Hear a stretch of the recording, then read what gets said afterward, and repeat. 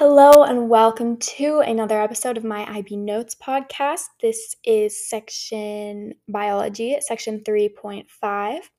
I just want to preface before I start this episode that I don't think some of you realize that this isn't me creating a script. This is literally me reading my notes, so that's why it might not make sense to you.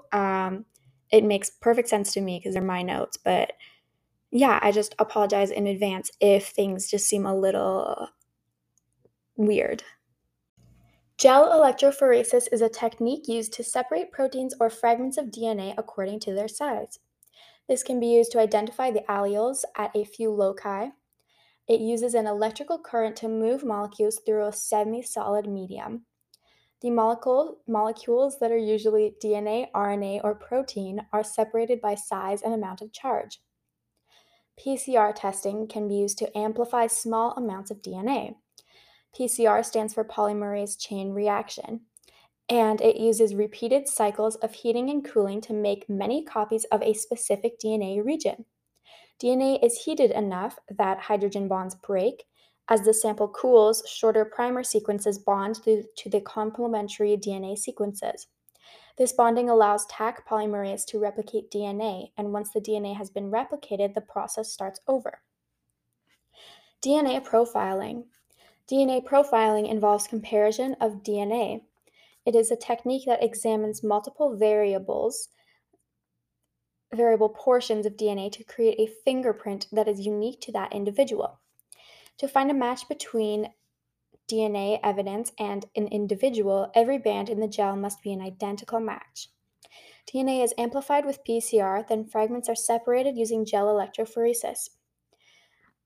Next is gene modification or gene transfer. Gene modification is carried out by gene transfer within species, and it is possible because of the universality of the genetic code.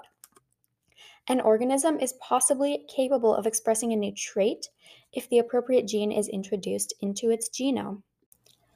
One of the things that you must know how to do for this section is explain how gene transfer to the bacteria using plasmids makes use of restriction endonucleases and DNA ligase.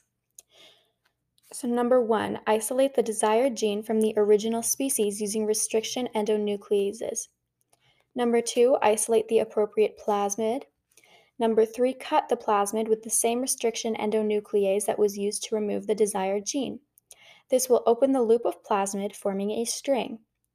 Number 4, mix copies of target gene and cut the plasmid together to allow complementary unpaired sequences to join together. Number 5, use DNA ligase to covalently bond the DNA backbones of the gene and plasmid together, permanently sealing the genes into the plasmid loop. Number 6, transfer the newly formed recombinant plasmid into a growing bacterium. And number 7, grow colonies of genetically modified bacteria that now produce a eukaryotic protein. Next, you should be able to assess the potential risks and benefits associated with genetically modified crops.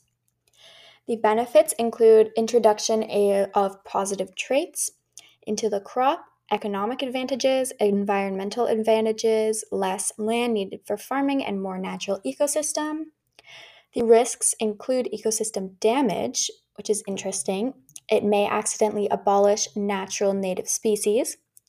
Increasing monoculture equals less biodiversity. Corporate control over the food supply and human health concerns. It could cause unknown impact or damage. Currently, if something is genetically modified, they do not have to say that it is on packaging. So when people buy food, they don't actually have a choice to determine whether they want organic or GM crops. Clones. Clones are a group of genetically identical organisms derived from a single origin parent cell. Many plant and animal species have natural methods of cloning, such as asexual reproduction. E. coli reproduces by binary fission. The chromosome is copied and the cells split in half. Strawberries have specialized stem cells that put down roots and then create a cloned individual a short distance from the parent plant. Marbled crayfish lay eggs containing 100% of the genetic information. The eggs develop into clones, and there are no males in this species, which is very interesting. Cloning by splitting an embryo.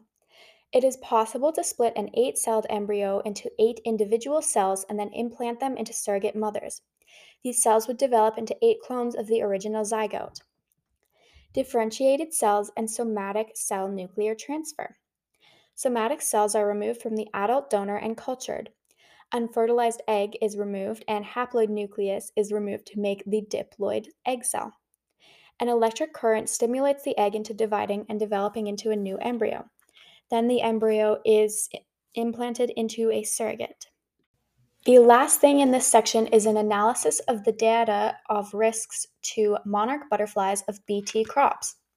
Bt corn is genetically modified to incorporate an insecticide-producing gene from Bt bacterium. This insecticide is lethal to certain larvae species, specifically the European corn borer. Monarch larvae eat milkweed and wind-borne pollen from the Bt crop may dust nearby milkweeds. A study in 1999 showed higher amounts of Bt pollen on leaves of milkweeds than normal, but it also showed that it posed no significant risk to monarch populations. That is all for this episode. Thank you for listening.